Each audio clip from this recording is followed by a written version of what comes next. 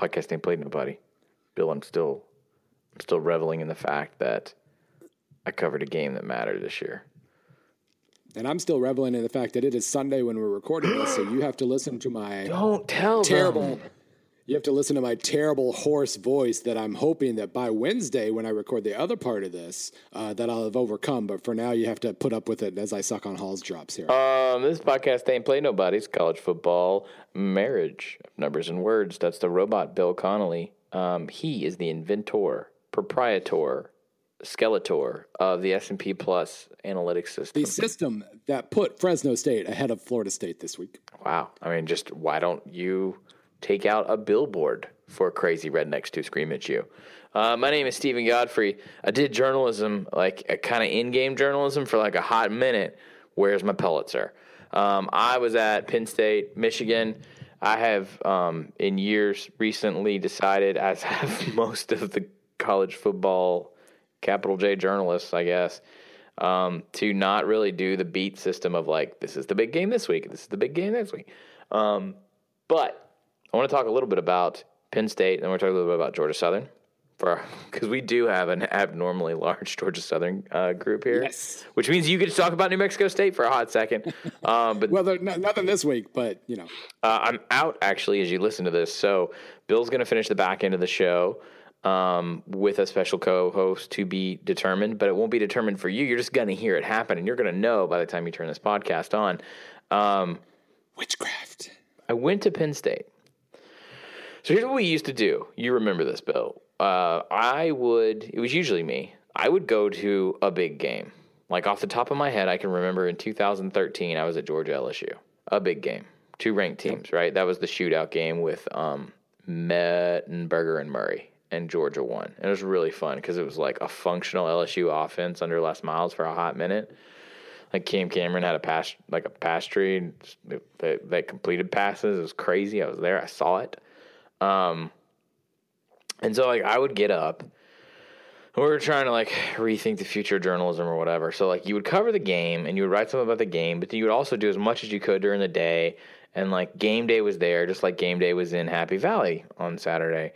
And I used to like go to all 3 hours of game day, wander around, like take Twitter pictures. At the time it was Vines, and people would eat that up. And then, like, it's funny, like, people have moved away from caring as much about what goes on at game day. Like, I don't know. I'm not talking about the television ratings. This is not me throwing shade at ESPN. I'm talking about just our SB Nation sort of, like, our readership seems to have gravitated away from, like, whoa, look at that crazy sign, right? And also we have really talented people that work on staff that can grab that stuff off the screen. Yeah. So the whole, like, man on the street thing has dwindled in recent years. The reason why I bring this up is simultaneously we've moved away from like covering big games, because what am I saying after the game at 1 a.m. that you don't necessarily know from watching the broadcast / being in a live chat / reading your team blog? We're still trying to figure all this stuff out. I went to Happy Valley. It's been a while since I did a big game. The last time I was at a football game that mattered, Bill, was the Fiesta Bowl. Was the playoff semifinal when Ohio State got the old buckshot from Clemson. Okay, so I was rusty. I get there, and, like, I don't even do game day because it's not really, like, of interest. But I got there. I got to Happy Valley. Like, I was staying far out of town because I didn't have a hotel. I probably got to Happy Valley at, like, 11. Game kicked off at, like, 8 or something. And so I had time to kill, and I just wandered, right? Did what I used to do. Didn't have much of, like, cell phone reception or whatever. And I went tailgate to tailgate and did, like, the kind of stuff we used to do. And like, maybe, Bill, it's because I'm older. And I just don't have a natural interest in like, oh my God, look at these people. They're so trashed and they're doing shots off of a blank, you know, whatever. Or like they're doing this or slapping like 2 years. And I say this 2 years ago at Clemson for the Notre Dame game, people were making like, I ran into random people and they made me slap the bag, the Franzia thing. So it's like, I'm not that old, but I was struck, Bill. And I want to ask you about this because you went to Missouri. Then Missouri occupies this sort of like hinterland weird space between north and south. And I'm trying to figure out if what I experienced on Saturday was a north-south thing or a Midwest thing, even though Pennsylvania is definitely not the Midwest. They don't tailgate particularly well, okay? So don't scream in your car if you're listening to this and you're a Penn State fan. What I mean by that is like we define tailgating now as like an Anthony Bourdain television show, right? Like it's opulent, it's food and booze based. Like the crazier it gets, the more we respect it, or the more intricate it gets, the more we respect it, and people spending money. And like I ran into Andy Staples in the game, and he was telling me about being at LSU the week prior, and all these people with these elaborate setups, right? Sorry, sneeze, leave it in. Penn State was not like that. There's hundreds of thousands of people there, and they're all just sort of pacing around before the game. Like they have a setup, and they have like they're grilling and they're drinking, and like they're definitely drinking, right? I don't want to convey the fact that like it was a Bible study. It was not, but it was the most focused and it was the most restless major tailgate I've ever been to. I walked around the entire stadium 3 times, and I would go at like different links and layers, like around, weave through all these parking lots and grassy areas and stuff. And I made a mental note I would stop and make a note every time I saw anything related to Joe Pa. It happened 4 times. Oh. 4 times, weaving. Not 60. Bill, I'm as shocked as you are. Huh. And like, I didn't count one T-shirt that I saw from about 15 feet away that said like, "We are because he was," and I assume that was either about Joe Pa or possibly about maybe it was like a youth Christian organization at Penn State. I don't know. I didn't want to be like, "Hey, is that Jesus or Joe Pa?" I've just never seen a fan base more dialed in on the game itself. And like so here's my problem, Bill. I went to the complete opposite college in which like the experience is almost always more about the tailgate than going to the stadium and worrying about the football game. And then the school that I've spent the most time at, other than Georgia Southern growing up, is LSU, where it is more about how much you can physically bear at a tailgate before you go in and act like a psychopath. And I think they've lost. I mean, I talked to a lot of hardcore LSU fans and like LSU people that are connected to LSU, like that work on the staff. They're like, I think it's like kind of like Death Valley's kind of lost its edge. Nothing to do with Ed Orgeron or like winning or losing or anything. Just the environment itself. Like it got a little too nice in Death Valley. I haven't smelled urine at all the last 3 times I've been there. Wow. Which is like really to me the benchmark. Now I haven't been in there like in the visiting section like I was when I was younger, but I mean I don't even see anybody get hit in the face. Like it's a different day at LSU. Now at Penn State, didn't see any fights, but I just saw more focused football fans. And I remember when I went to your alma mater back in, what year was it that you guys lost South Carolina on the doink? Yeah, the year you were banned from ever coming again, 2013. Okay, 2013, right? Same season I went to LSU, Georgia. There's that same focus. I will throw a little shade that some of your people were worried about the Cardinals game, okay? Because the Cardinals were in the World Series that night. Yep. And also, I don't know what, baseball doesn't matter. I wasn't happy about it either. Well, because you're a Buccos fan. Well, I'm definitely not a Cardinals fan. Let's put it that way. I'm just a little shocked. Like, is this a Big Ten? Are Big Ten fans better on game day? So how spread out is the Penn State tailgating scene? Obviously, there are a lot of lots right around the stadium, and there's a lot of grass around the stadium that I assume they allow people to park in. Yeah, it's packed in every direction. It's a big land grant school, and there's a main road, and then it's I want to say up against. There's still like 200 yards between the buildings of like their basketball arena and their hockey arena, which are separate buildings. Like you can fit a lot of people in all the, and then across the street from the stadium on one side is, I believe it's a dairy farm. I know it is a farm, part of the ag stuff, but I think it's a dairy farm. And also like they're focused or whatever. They still had like food and drink in hand, right?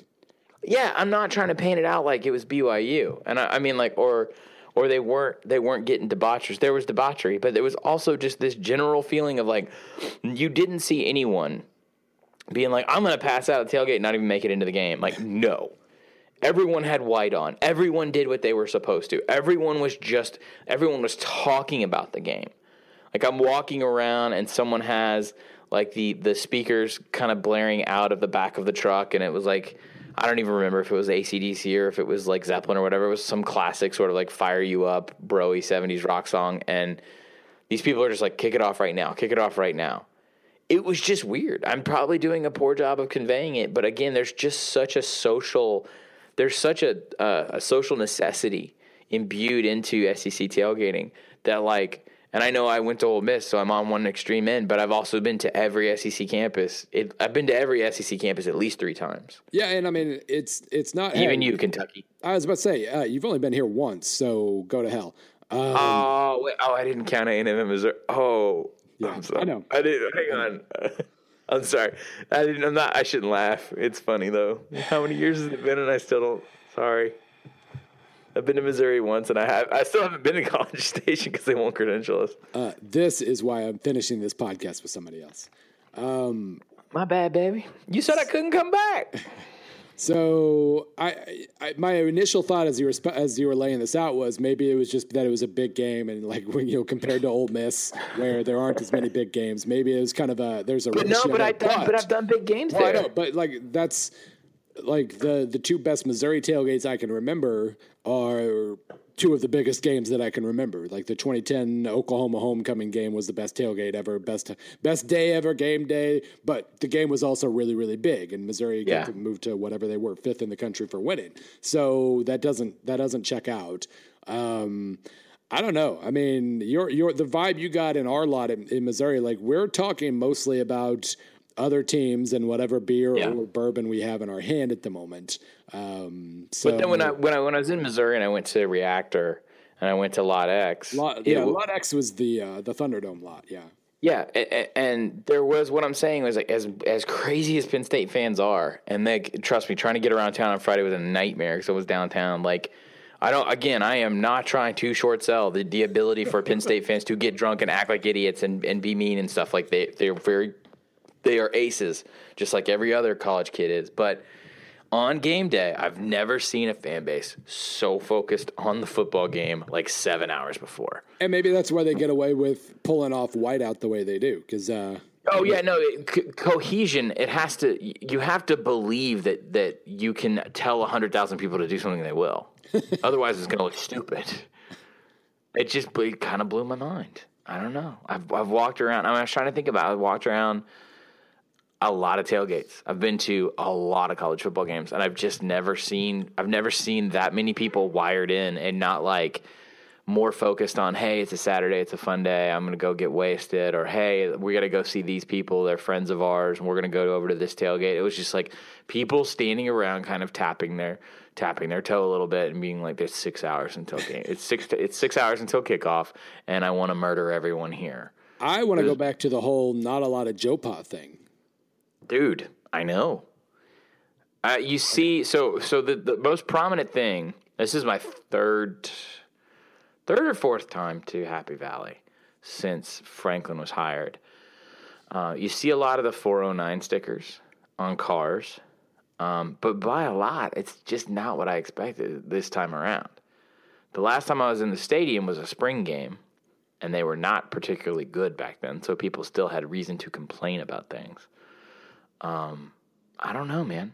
I saw 4 Joe Pa signs, and they were all, like 3 were cutouts that people had at their tailgate, and 1 was like a poster, and that was it. And by the way, 409 is the number of wins he had. Not the cleaning product. Pre-vacation, right? I think so, yeah. Yeah. Yeah. Well, and by the way, someone, and friend of the program, Ben Jones from StateCollege.com, mm-hmm. He told me, he goes, yeah, there's like a Joe Pa thing in the intro video. I must have missed it. Because they do a bunch of intro videos like before the people come out. And by the way, like the 5 minutes or so before and after Penn State takes the field during a whiteout is pretty damn amazing. And I am a cynical person. No, that's always been, I've been to State College a couple times. And first time was on our way back from Newport last summer when I had the wife and kid in tow, and we're just like kind of driving around, walking around thinking this is the most college town I've ever seen. You've got your bars, you've got pretty good bars. You think so? Because I think the city's like, I think the area is pretty, but the city's unremarkable to me. Well, I mean, there's a row of pretty good restaurants, both the kind of the traditional type, and then a couple of newer places that I tried this last time that I liked a decent amount. You got the dairy, you got a pretty campus. It's fine, by the way. I said unremarkable. I think we yelled at, but like it's just fine. It's fine. I just didn't. It doesn't draw me in any one particular way. It's fine. But it's a very idyllic kind of college town. Like maybe nothing like a lot of standout stuff, but it's a good college town. Except then you go into one of those traditional restaurants. What was the one? Corner Room? Yeah. And it's Joe Pa. It's just that you go into a bookstore. Yeah. And I didn't do Joe that. Pa books and a Joe Pa cutout. And I didn't do that this time. I've done that before. I've walked around. So I'm not saying it's dead. It's not. No, I would have just assumed in a tailgate environment. Exactly. I would have assumed that on a day like this, when Penn State takes hold of the national attention, that you would have had what people in certain circles not so affectionately refer to as the Joe Bots. Yeah. Sort of pushing this idea that, But I mean, Franco Harris can only be in so many places at one time. Wow. So.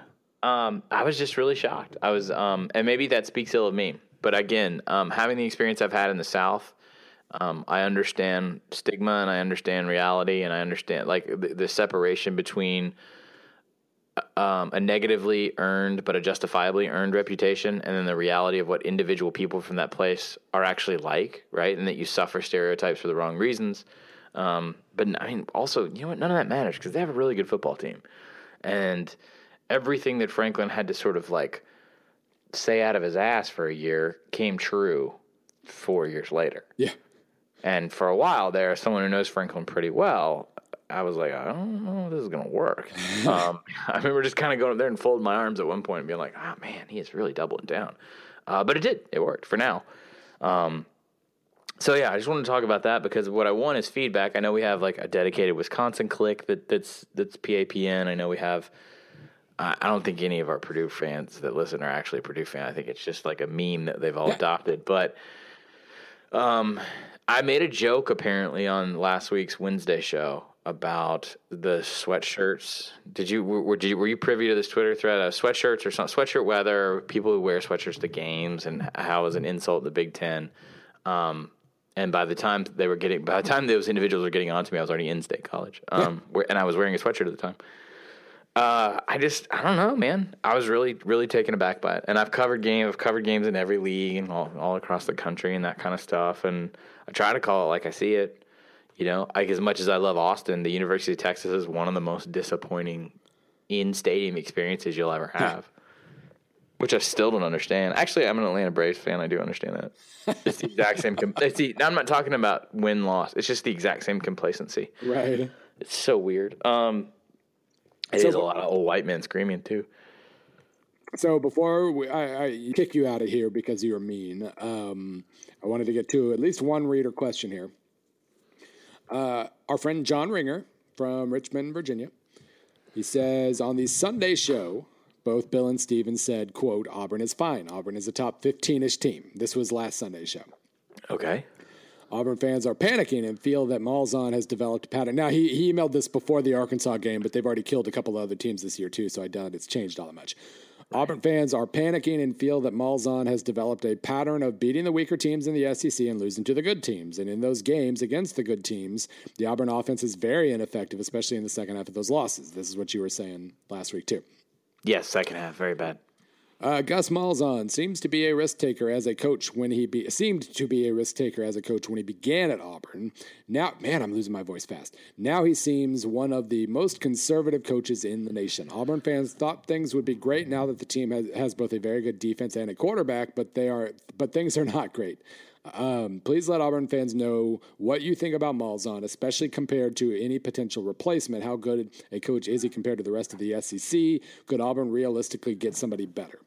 Let me say this up top in talking to people because the hire fire is officially underway. We'll talk about Georgia Southern in a second. They have 4 games left: A&M, Auburn, ULM, and Iron Bowl. They would have to lose every game but ULM. A&M, Georgia. You said what did I say? Oh, I'm sorry. A&M, Georgia. At College Station.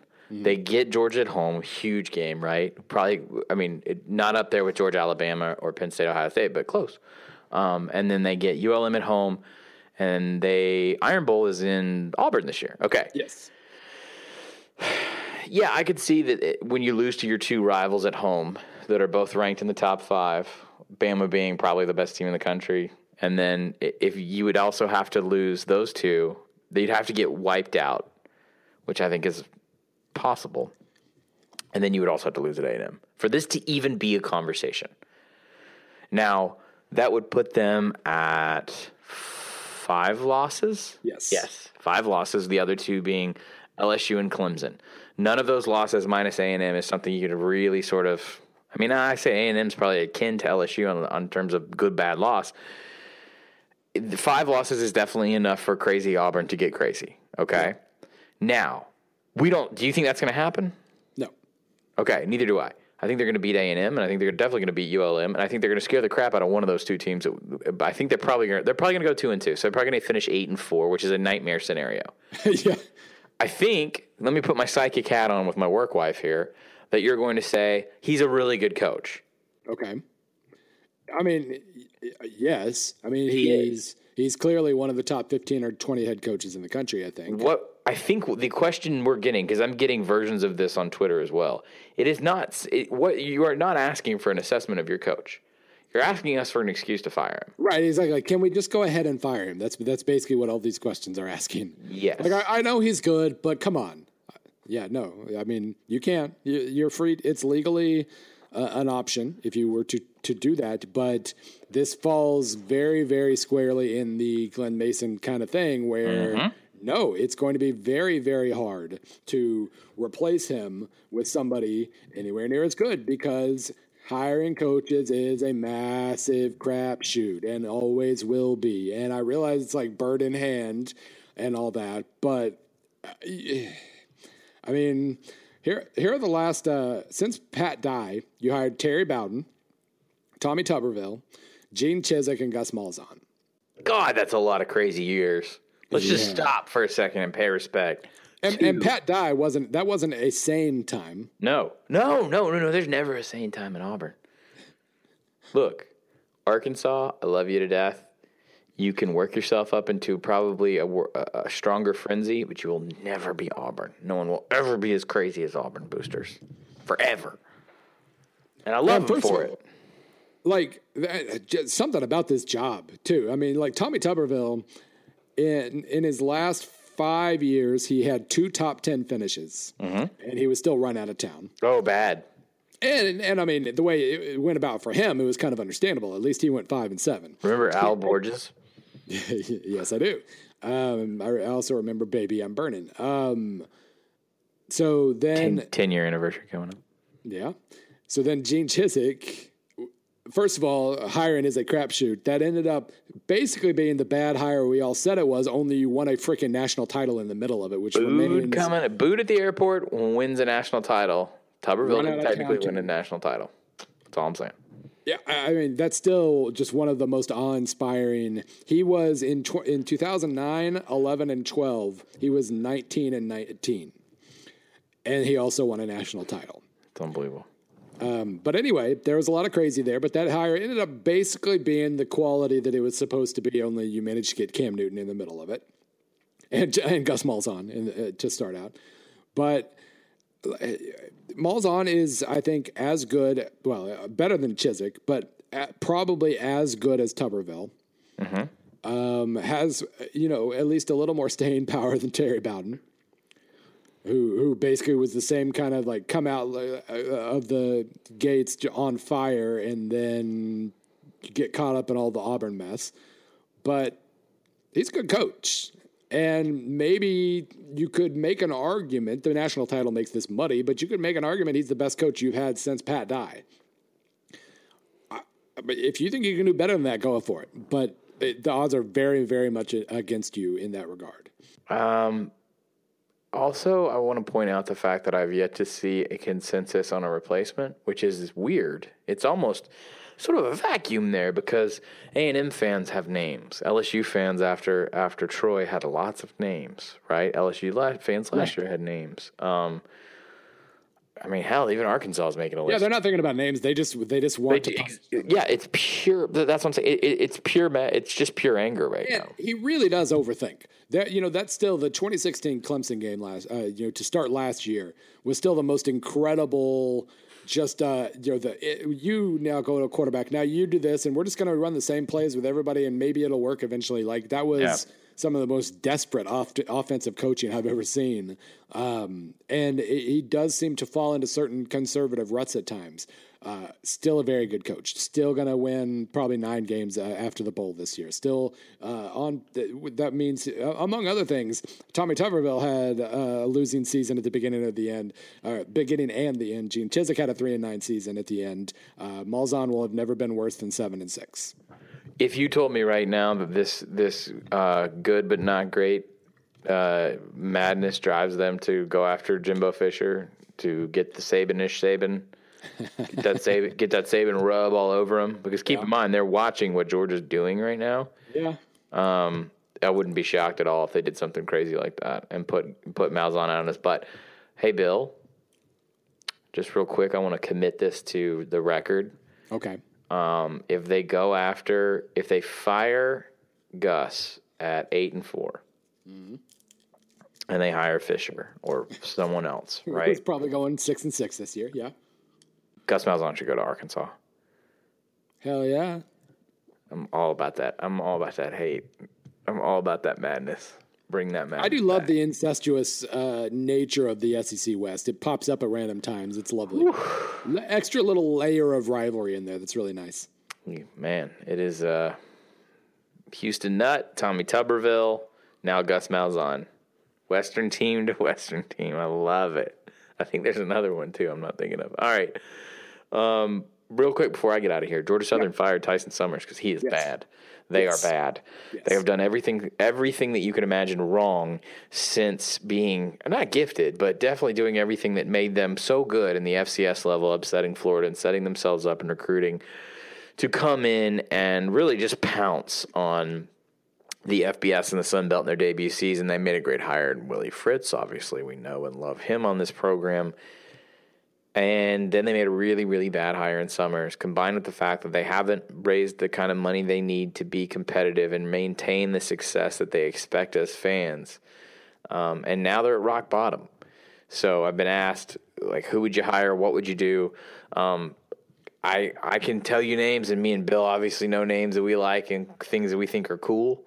But every person that's smarter than us and, like, qualified to do this kind of stuff, I asked, they just said, look, it's Georgia Southern. And I can tell you Southern's history in a way that most people can't, because that was the team that I grew up watching in college football, as the team I cheered for. They are the simplest program to understand in all of college football, and I think this holds true even now that they're in the FBS and the Sun Belt instead of FCS, or 1AA, if you will. If you run the triple option and you support coaches that run the traditional triple option, you will be good. And if you don't, and you stray away from that, like Tyson Summers or Brian Van Gorder, you will not be good, and you will be punished for it. And that's it. That's the answer. I feel like a hypocrite because I love it. I do, like, when it comes to Georgia Southern, I've never been to Statesboro. I have no specific physical tie there, but I feel like, it's tradition. Get a guy who runs the option. Stop messing around. But I also, reading Swing Your Sword with Mike Leach when that came out, love the tale of him and Hal Mummy going down to Valdosta State, where they only run the option, and winging the ball around and making the D2 quarterfinals a couple times, and getting the Kentucky job out of it because they dared to buck that tradition. And if it was 1992, I would totally say do that. But I think the air raid and the spread they're no longer counter programming. Right? Everybody runs a spread a spread concept in the Sun Belt, with the exception of Georgia Southern. I would still first of all, yes, go with an option guy. But regardless of that, like, if they wanted to make kind of a shift, I don't think that would necessarily be the end of the world. The problem with Tyson Summers is he didn't commit to anything. He had no idea what he wanted to be. They went drastically away from one thing, realized how bad they'd screwed up in year one, fired 2 co-OCs that are now suing the university because of buyout stuff, jumped deep into the other side of this thing, and then it was too little too late, all right? So, I don't know, man. People ask, like, who I would include. Go talk to Del McGee. He's an assistant at Georgia right now. He was their interim head coach when they won their bowl game. Maybe should have hired him to start with, yeah. I definitely thought it was. I know he interviewed for that job, so he would be one. Brent Davis is the offensive coordinator at Army. Essentially, you would be getting to a T, Jeff Monken disciple, which is what they love and want. Brent Davis is from Athens. He obviously understands Georgia. I'm trying to think of a couple other names. Ivan Jasper. I don't. Well, here's why I'm not including Ivan Jasper on that list. And I Too interviewed small a him. job. Nah, I mean, that's kind of why, like, a lot of people said Brent Pry, the defensive coordinator at Penn State, because he's interviewed for the job multiple times, and just things haven't worked out. I think it's too big for Brent Pry. I think Ivan Jasper is, and I'm not saying that Niumatalolo is going anywhere. I'm just saying if he were to, then you just plug him in. Yeah, he is the next Navy. To me, he's the next Navy head coach. If that's 5 years from now when Ken retires, or if it's a year from now when Ken says, hey, I'm going to take on a different challenge. So that's why I don't include Ivan Jasper on the list. I just think if you're Jasper, just stay there. Like, it's your program, and you'll do extremely well with it, as Niumatalolo did taking over for Johnson. What if you don't think he's going to leave like next year? Then maybe you go and you get some experience, and then you come home. That's very true. Yeah, no, I that's, you know what? I'll throw him on the list just for that. I think the only concern for Georgia Southern there is what kind of structure, what kind of guarantee are you going to build into that structure that he's not one and gone in case Ken does go? They just want somebody to build some consistency, because Georgia Southern is going to ask for somebody for 5 years, you know? Yeah, that's true. Buster Faulkner is one guy. He was a quarterback of Valdosta. He's the OC at Arkansas State. Yeah. He knows Georgia really well, and also he was a play caller at MTSU. That's what it was. Yeah. So we talk about this program a lot because it's it's counter programming for college football. They think contrarian. They have really cool traditions, but also, like, unlike a lot of other Sun Belt schools and MAC schools or whatever, like, Georgia Southern usually sells out their stadium. They have a fervent following. People care. You know, they are the rose that grew through concrete when it came to funding college football programs for a long time. They just got to fix it. They got to fix it fast too, or they're going to have a ULM type of life for a while if they don't. So yeah, I don't mind the thought of Del McGee. Just say whoops, sorry, and just go back and try what you should have tried. Another guy I'd mentioned too, assistant head coach at Tulane, Alex Atkins. He's their offensive line coach and assistant head coach. He's on the younger side, which I think that he would be younger than Summers, and that might scare them off, but. Really, really sharp guy. He played at UT Martin. And when I was with Fritz at Southern for that embed, like, Atkins he's a head coach one day, definitely. You can tell. So, so that's a short list there. Okay. All right, Bill, I'm going to time warp out of here because guess what? Yep. It's Wednesday and I was never here. Get out of here, jerk. And thanks to the magic of editing, it is now Wednesday. It is no longer Sunday. Godfrey is gone wherever he went, and I am here instead with Morgan Moriarty of SB Nation. We are going to walk through the schedule, Morgan, and I know that as a Florida fan, you have thoughts.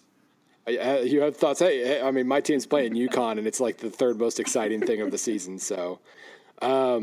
So you have thoughts. Do you want to get them out of the way now, or do we want to dive in and wait till we get to Georgia, Florida on the schedule to talk about your Gators? You can stall if you want. Yeah, we can wait. Okay. Sounds good. All right. So Thursday, we actually sort of have a game. This is unlike the Miami Georgia Tech situation where it gets postponed and suddenly, like, whatever that was, Louisiana Lafayette, Texas State is your Thursday night game. We've got Stanford at Oregon State at 8 p.m. on ESPN. And actually, we have a couple of games earlier. We've got Toledo Ball State. We've got South Alabama Georgia State. Toledo is a good team out of that bunch. Oh, and we have Eastern Michigan, Northern Illinois at 6 p.m. on CBS Sports if you want to watch Eastern Michigan lose its, like, sixth straight 3-point game. But the headliner is not really Stanford, Oregon State so much as Bryce Love. You can be honest. Have you actually seen Bryce Love play live on television this year? Not that I can think of. Like, I think I've had Stanford on, like, in the background, but not... like actively watching Bryce Love. Yeah, this is their problem. See, I watched Rice, and I mean, every time he touched the ball, it was a 50-yard run. But since then, I DVR stuff. I've seen him plenty, but it's always on DVR. Most people aren't going to do that, and so you've got this weird situation now where Saquon Barkley basically got crowned Heisman winner the other day, but Bryce Love's numbers are superior in every possible way. And he plays for a power conference team that could win its conference, and nobody really knows. Yeah, so I think this is, I mean, not that all that many people watch the Thursday night games, but, I mean, in prime time, we could see him, have a potential Heisman moment. It's only 9 p.m. Eastern when they kick off this time. That's like 3 hours earlier than normal, so they've got that going for them. But really, that's it. I mean, Oregon State... Well, I mean, their coach is already gone. They've packed it in, so this shouldn't be a game. None of these should really be games besides Eastern Michigan, Northern Illinois. But you get Bryce Love. And then on Friday, technically it gets better. So 7 o'clock on Friday, we've got on ESPN Florida State at Boston College. We've got Tulane at Memphis at 7 on CBS Sports, and we've got Tulsa at SMU at 8. Tulsa at SMU at 8 p.m. on ESPN2. Of those three games, are you watching one of the AAC games, or are you going to stick with the power conferences, even though it means... Actually, I'm going to stop myself. Boston College is now a team that scores 40 points a game, so that is the most exciting game of the week. Never mind, I just answered my own question. I'm definitely going to watch the Florida State game just because if that game is like remotely close, which I feel like it might be. Could be. Florida State fans are just going to like implode. They're all going to be drinking, watching this road game on Friday night, and it's going to be great. It's been... and it's not even like Boston College can run the ball now. That a couple of years ago, that was their thing. They had what's his name, Andre Williams, making the Heisman finals and all that. But now it's Anthony Brown going 19 for 24 for 275 yards against a pretty good Virginia defense. And they hung 45 on Louisville. I don't. Last week. I don't understand. Like, they hadn't scored more than. They scored 20 on Notre Dame, 10 on Wake Forest, and 7 on Clemson, and 10 on Virginia Tech, and now they're a powerhouse. So, I mean, I guess watch just to see if that continues, if they've really found something, because Florida State does seem a little, we'll say, psychologically vulnerable at the moment. They're not really... That's a good way to put it. They're not fully Florida State, and they've obviously got all the talent in the world, and they should be able to handle this one. But if Boston College is explosive now, they still got a decent defense. I never thought I'd hear Boston College and explosive like in the same sentence. Yeah, no, this is the world we live in. Things change every week. Boston College has an offense and Arizona State has a defense. It's just, the way things are. But yeah, I mean, so that's interesting. Tulsa SMU. Tulsa isn't Tulsa like they were last year, but that should be a shootout. Tulane is actually pretty good, so Tulane Memphis should be pretty fun. But just from the Schadenfreude potential alone, FSU BC might be worth the watch. So now, early session on Saturday. Usually what we do here is we force ourselves to pick a game that we're going to kind of stand by. We'll do this here. It's really hard for 2 out of the 3 sessions on Saturday. But technically it has to be done. So Saturday morning, 10:30 Eastern on CBS Sports, we load up the day with Buffalo Akron. If you're not really interested in Lee Corso and the mascot heads, go on and check out the Zips. But then the action really starts at 11 a.m., obviously. You've got Arkansas at Ole Miss on SEC Network. You've got, I will put in a plug for Dartmouth Harvard on NESN, on NESN. Do you even get, who gets NESN? I do not know. There's a link to a pay-per-view. If you really, really wanted to watch Dartmouth Harvard, I think it looks like you can do it for pay-per-view as well. But regardless, I'll put in a plug for every Ivy League game I've watched this season has had some crazy, weird little offense, whether it's Dartmouth or Princeton or whoever. Lots of fun going down in the Ivy League. You're not going to watch it, though. Moving on, Oklahoma State at West Virginia, ABC. Miami, North Carolina at 11 on ESPN2. Rutgers at Michigan on BTN. Texas at Baylor on ESPNU. Wisconsin at Illinois on ESPN. Louisville at Wake Forest at 11:20 on your ACC network, ESPN Extra. Find the random channel on your cable system, whatever that channel is. Network. Yeah, it's like channel Something 8 like for me. Like all my HD channels are in the 700s, but ACC Network is like 8.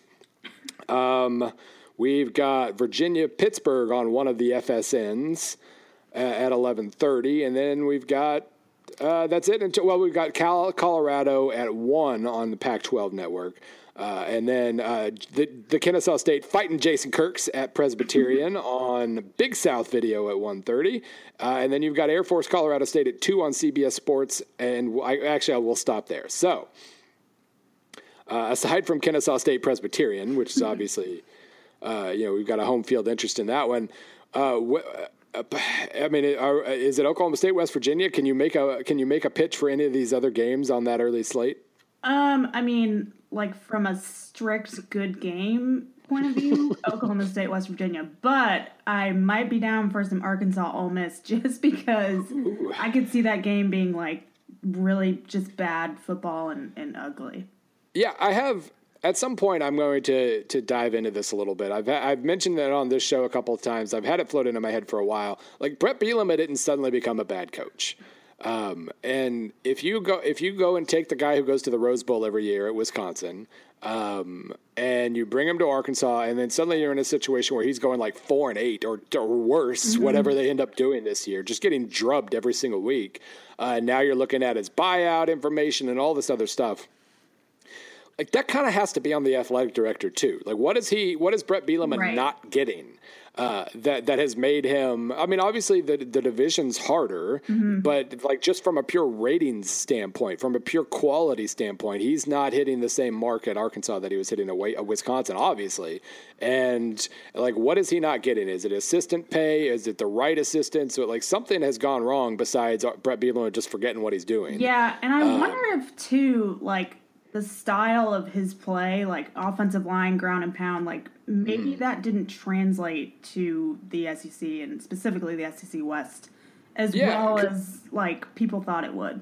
Yeah, because that's a good point because while we always talk about the size of their offensive line, they've never really had more than about 2 good offensive linemen. It's always been kind of an overrated run game. Now they don't really have that. They don't really have a passing game. They don't really have a defense. And I think recruiting kind of plays in with that too because, you might not get the offensive line at Arkansas that you would at a Big Ten place like Wisconsin. And I think what we're seeing too with Wisconsin is that, whatever he's not getting at Arkansas, everybody gets at Wisconsin. Right. Like the support system, the walk-on program, the ability to just kind of drive 10 miles and find some 6'7" kid that you can put 50 pounds of muscle on. There are limitations at Wisconsin, but for his style of play, Wisconsin might be the greatest place on earth to find what he needs. So, yeah, that one's going to be because Ole Miss, no Shea Patterson, they really did show some upside at times this year, but you figure they might be about done. Yeah. It certainly looks like Arkansas is done. But something has to give. One of them has to win this game. I guess really, obviously Oklahoma State, West Virginia is the big one here. West Virginia and Oklahoma State. I have a Big 12 projections post going up later today that will, I believe, say that OSU is the second best odds of winning the conference right now. West Virginia's 5th. And obviously that could change quite a bit. Plus, you've got Gundy versus his old offensive coordinator. That should be a legitimately high quality game. I'm just not sure that there's a second one here. Yeah, so, I'm right there with you. And now to the afternoon slate, where I've got to say I'm really, really annoyed at the college football gods because all year we've been complaining about too many big games being on in the evening. And so the response was to just put all the big games on at 2:30 and have nothing in the evening. So, hooray. Not the solution. No, I don't think that's probably the best way to go about it. All right, so starting at 2 Central Time, God's time, we've got Air Force of Colorado State on CBS-SN. If you're interested in the Mountain West, that is a very big matchup. I think Colorado State still has a very good shot at running the table, but Air Force is, Air Force. Kansas State at Kansas at 2 on FS1. We will skip right over that one. San Jose State at BYU on BYU TV and ESPN3.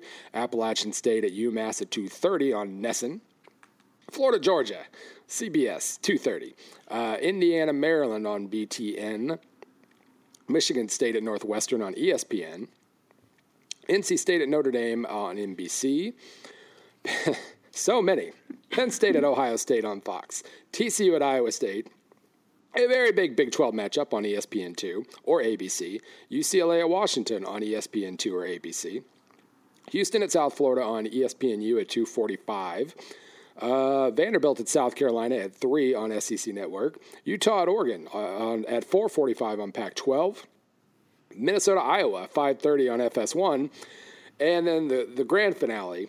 We all know that no matter what's going on in those other games, come 5:30 Central Time, you're flipping over to CBS Sports for the easily, I think, the biggest game of the weekend, the rematch of the 9-6 game from 2015, Missouri at UConn.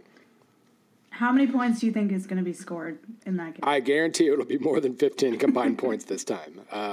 It might be a 3-point game again, but it'll be 49-46. And to be honest, I would prefer that. I think everyone would. No, that was still, for whatever reason, I voluntarily decided to relive the 2015 game over the summer, and 9-6 game without a field goal. It's just the most disgusting game in the history of college football. Anyway. Or the most beautiful, depending on how you look at it. I'm all about, eye of the beholder and all that, but whoo, that was...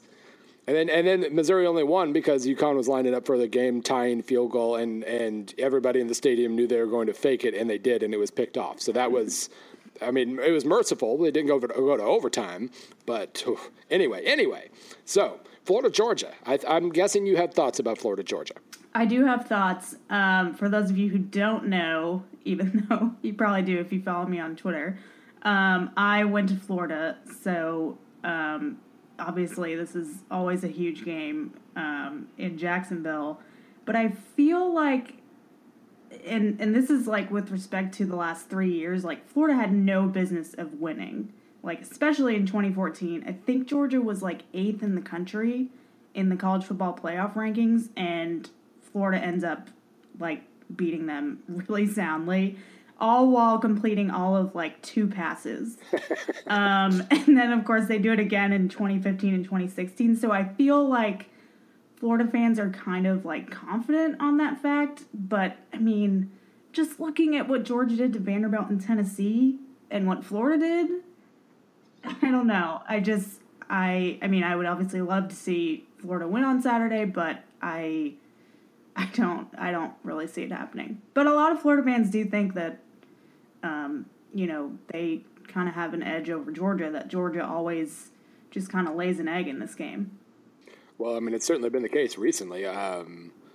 Let's see. So, yeah, they've won 3 in a row. The last loss was 23-20 in 2013.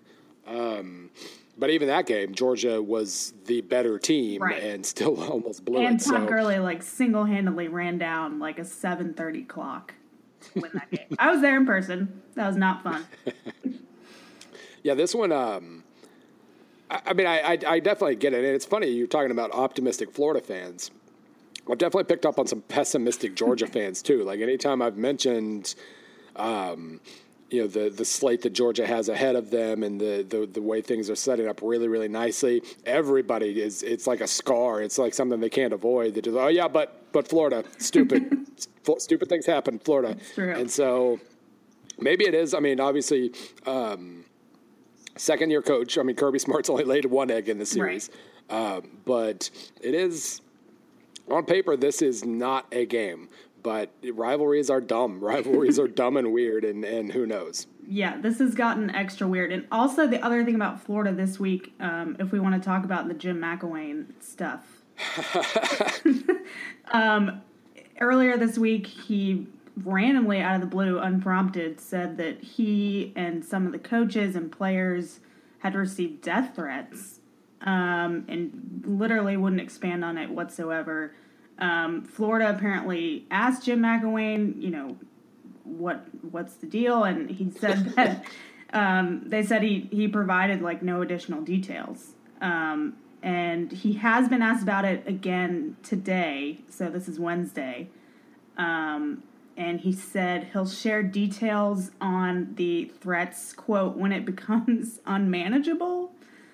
So this whole thing is like really weird. And yeah, I mean, because he's being so vague about it, it's easy to think that he just might be fabricating and trying to create like a narrative. Yeah, I mean, I'm sure, to ask an intern to spend 10 minutes on Twitter, they'll find some pretty nasty stuff. But, I mean, yeah, once you say the words death threats, it does kind of, almost seem to become you need to prove this now, give us what you've got kind of thing. So, and I feel like Florida fans are frustrated, but, like, Florida's still, like, 3-3. It's not like they're, like, 0-6. I mean, it could be worse, but who knows? Yeah, I mean, obviously, we kind of think we know where the season is going for both Florida and Florida State, but it hasn't gone there yet. And this is a really weird situation for Florida. Obviously, the defense, not the death threats, but the team on the field. Obviously, the defense isn't as strong as it usually is, and with the turnover, that was to be expected. Basically, from a numbers perspective, I can say that, from like they're still aggressive, they're still pretty efficient, but now the big plays are really big. Yeah, and losing Jordan Sherritt is really big too. Yeah, and so it's not hard to see Georgia not doing what they did to Missouri because that was amazing, but some like facsimile of what they did to Missouri in terms of getting on the edge, hurdling defenders who are a step slow, getting over, and doing pretty nasty things overall. But, it's still when you're just a couple turnovers away, I think, from making this an interesting game, kind of the slog that Florida probably wants to make it. But, yeah, it's you could probably say this a lot. It seems like it's been a pretty weird week for Florida fans. Yeah. That's a fair statement. So moving on to the evening slate then, starting at 6 p.m. Central, we've got, at 6 p.m., we've got the aforementioned amazing Ivy League. We've got Cornell Princeton on NBC Sports, and I will repeat, Princeton's offense is fun. So if you're not, for whatever reason, you're not watching UConn, Missouri, I don't know why before the other games start. And I was going to say before the big games start, there are no big games in the evening this time. So, hey, settle down with Cornell Princeton. Watch it a little bit. 6:15, Mississippi State at Texas A&M on ESPN. That's your ESPN game. Oh, God.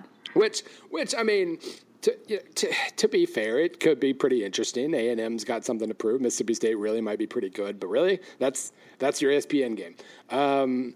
Duke at Virginia Tech at 6:20 on the ACC network, subject to blackout, according to LSUfootball.net, whatever that means. New Mexico State at Wyoming on ESPNU.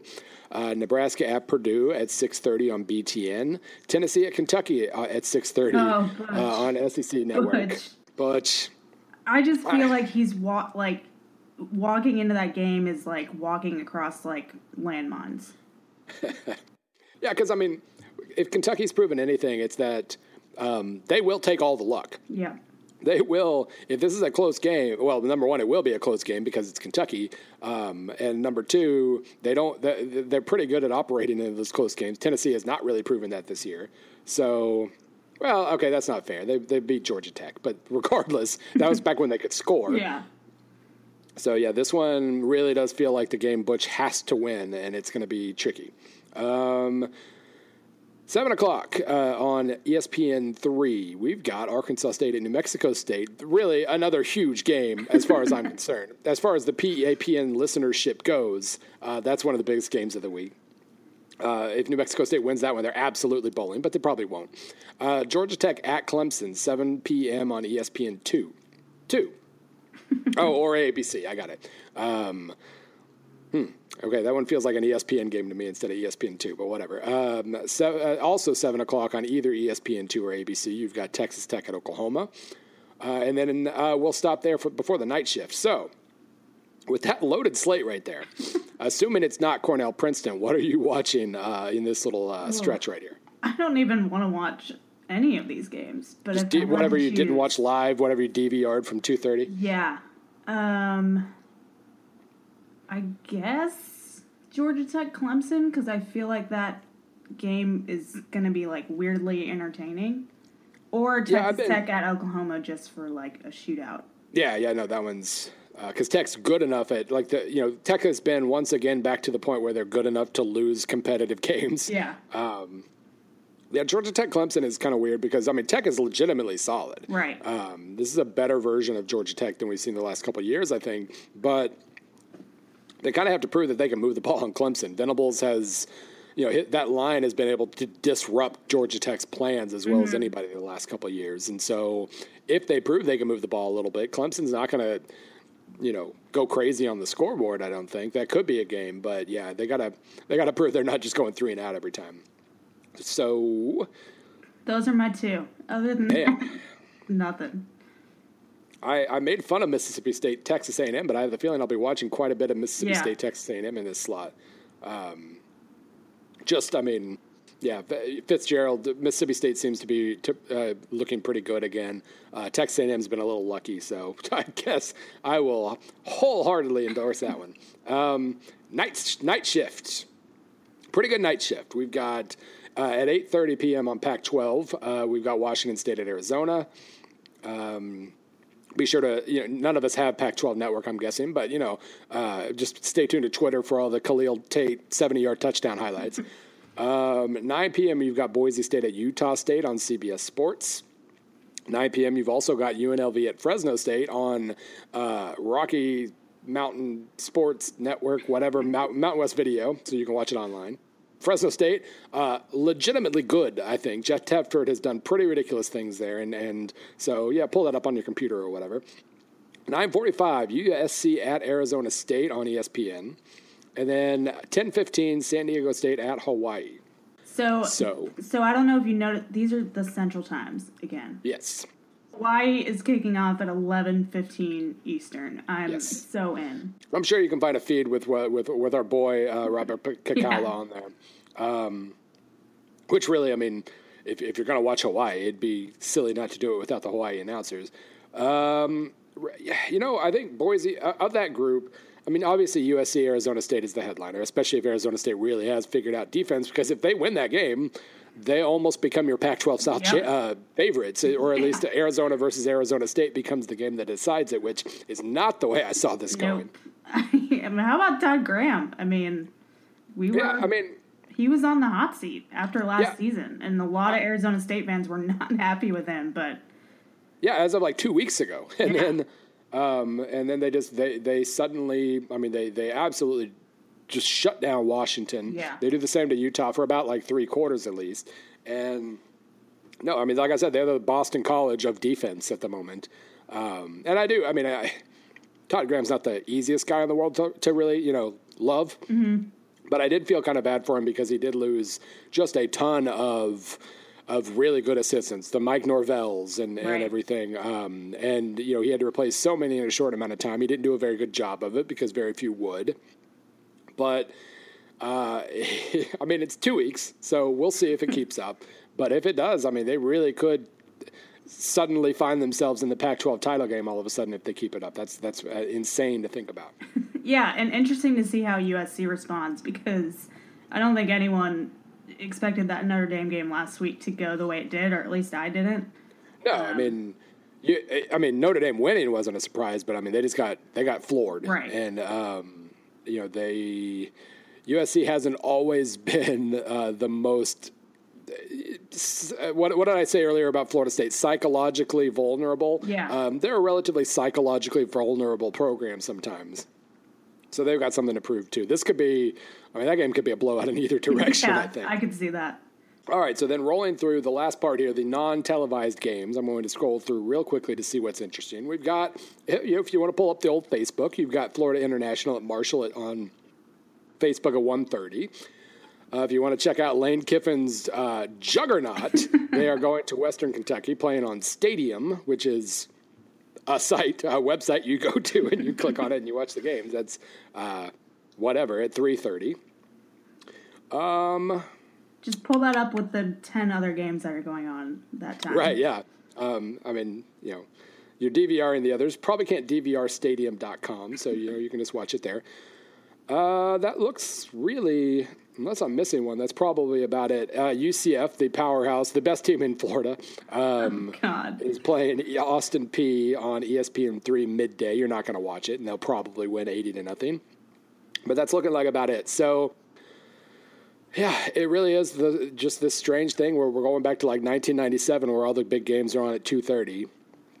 And, I mean, there's some pretty cool stuff here, and I just wish it wasn't all on. Penn State, Ohio State. What do you say comes of that one? Yeah, I think this is really interesting. I feel like I want to kind of go with Ohio State here, but Penn State has just looked so good, and especially with Saquon Barkley and Trace McSorley like bouncing that offense as well. So it's going to be interesting. Urban Meyer has already said, that revenge obviously can be like a motivating factor. In fact, he said, "Hell yeah, it is." Exact quote. So, I mean, if I was him, I would definitely be preaching that in the locker room. He kind of downplayed it and said, well, we'll see, how the young guys respond this week and whatnot. But I wish that game was a night game. It feels weird that it's at 3:30. And I wish Ohio State didn't have like those red Buckeyes or whatever I saw on that helmet thing. I think Buckeyes are I one like color, them. by God. I like the uniform and the new LeBron. Well, I think, the new LeBrons I have no problem with. I just, Buckeyes should be one color, by God. Yeah, I mean, I've been assuming all year that no matter how good Penn State is, you're probably not going to win in Columbus. Mm-hmm. I'm struggling with that because even though Ohio State really has just been a wrecking ball since the Oklahoma game, right? Penn State has passed every single test they've gotten. I mean, they have been keeping as many cards close to the vest as possible. Every time they need one, they whip out a new card, and it works perfectly. They got their close game, their close road game against Iowa where they should have been killing them but didn't, so they just calmly marched down the field and scored the game-winning touchdown. This is a very well-coached, very mature Penn State team. Ohio State at home. Ohio State maybe has been the best team in the country the last month. Mm-hmm. I'm going to assume that's enough and they get it done, but I'm less sure about that than I thought I was going to be. Yeah, and it's kind of interesting looking at this game when seeing what happened at the end of last year. Obviously, Penn State beats Ohio State. OSU still goes to the college football playoff. It's kind of like, it could go either way depending on who wins on Saturday. Yeah, that's actually, we could see the exact opposite. Penn State could lose, finish 11-1. Ohio State loses to, probably not Michigan, but somebody, wins the Big Ten, and Penn State goes. It would only be fair, really. Yeah, and Ohio State already has that loss to Oklahoma, too, which, doesn't look like, it looks worse now than it did earlier in the season. Well, it's kind of funny. Like, if OU finishes like 10-2 and misses out on the Big 12 title game, mm-hmm. I think that goes down as a quality loss that they don't really pay for. But then if OU wins the Big 12 and is one of the playoff competitors, it might bump them ahead of Ohio State. It might bump Ohio State down because it becomes like an important head-to-head thing. It's kind of funny how that works. Maybe if we get lucky, we'll see this is the first time two teams from the same conference make it in. Maybe. I don't know. Yeah, if you're talking about pure quality, there's a case to be made for Alabama, Georgia, Penn State, and Ohio State making it. But we'll see how the cards all play out there. But that is certainly, you can make a case that they've been the four best teams in the country. Let's see. There was another game I was going to ask about. Oh, yeah. Does TCU stay undefeated in Ames? This game's at 3:30, right? Mm-hmm. If it was a night game, I would probably say no, just because Ames is crazy at night. But I don't know. I'm going to go with TCU on this one. They've just TCU's looked like really, really good. Yeah, they've looked like so good. And Iowa State, they've gotten a lot better this season in the last couple weeks, but I don't see it. Yeah, they're legitimately good, but they're top 30 good. TCU really might be top 6 good. Yeah. So, you would assume that this TCU team handles that. But that's so much to pay attention to midday. Like I said, DVR it. Watch when the evening games get boring, pull up whatever you missed. Yeah. But anyway, I do appreciate Morgan stopping by. I'm gonna get out of here before my voice goes out any second now. But I do appreciate it, and your PAPN will be back to regular scheduling on Sunday evening. Godfrey should be back from parts unknown at that point, and the ship will continue to sail. But thanks for stopping by, Morgan. Yeah, thanks for having me. All right. We'll see you guys later.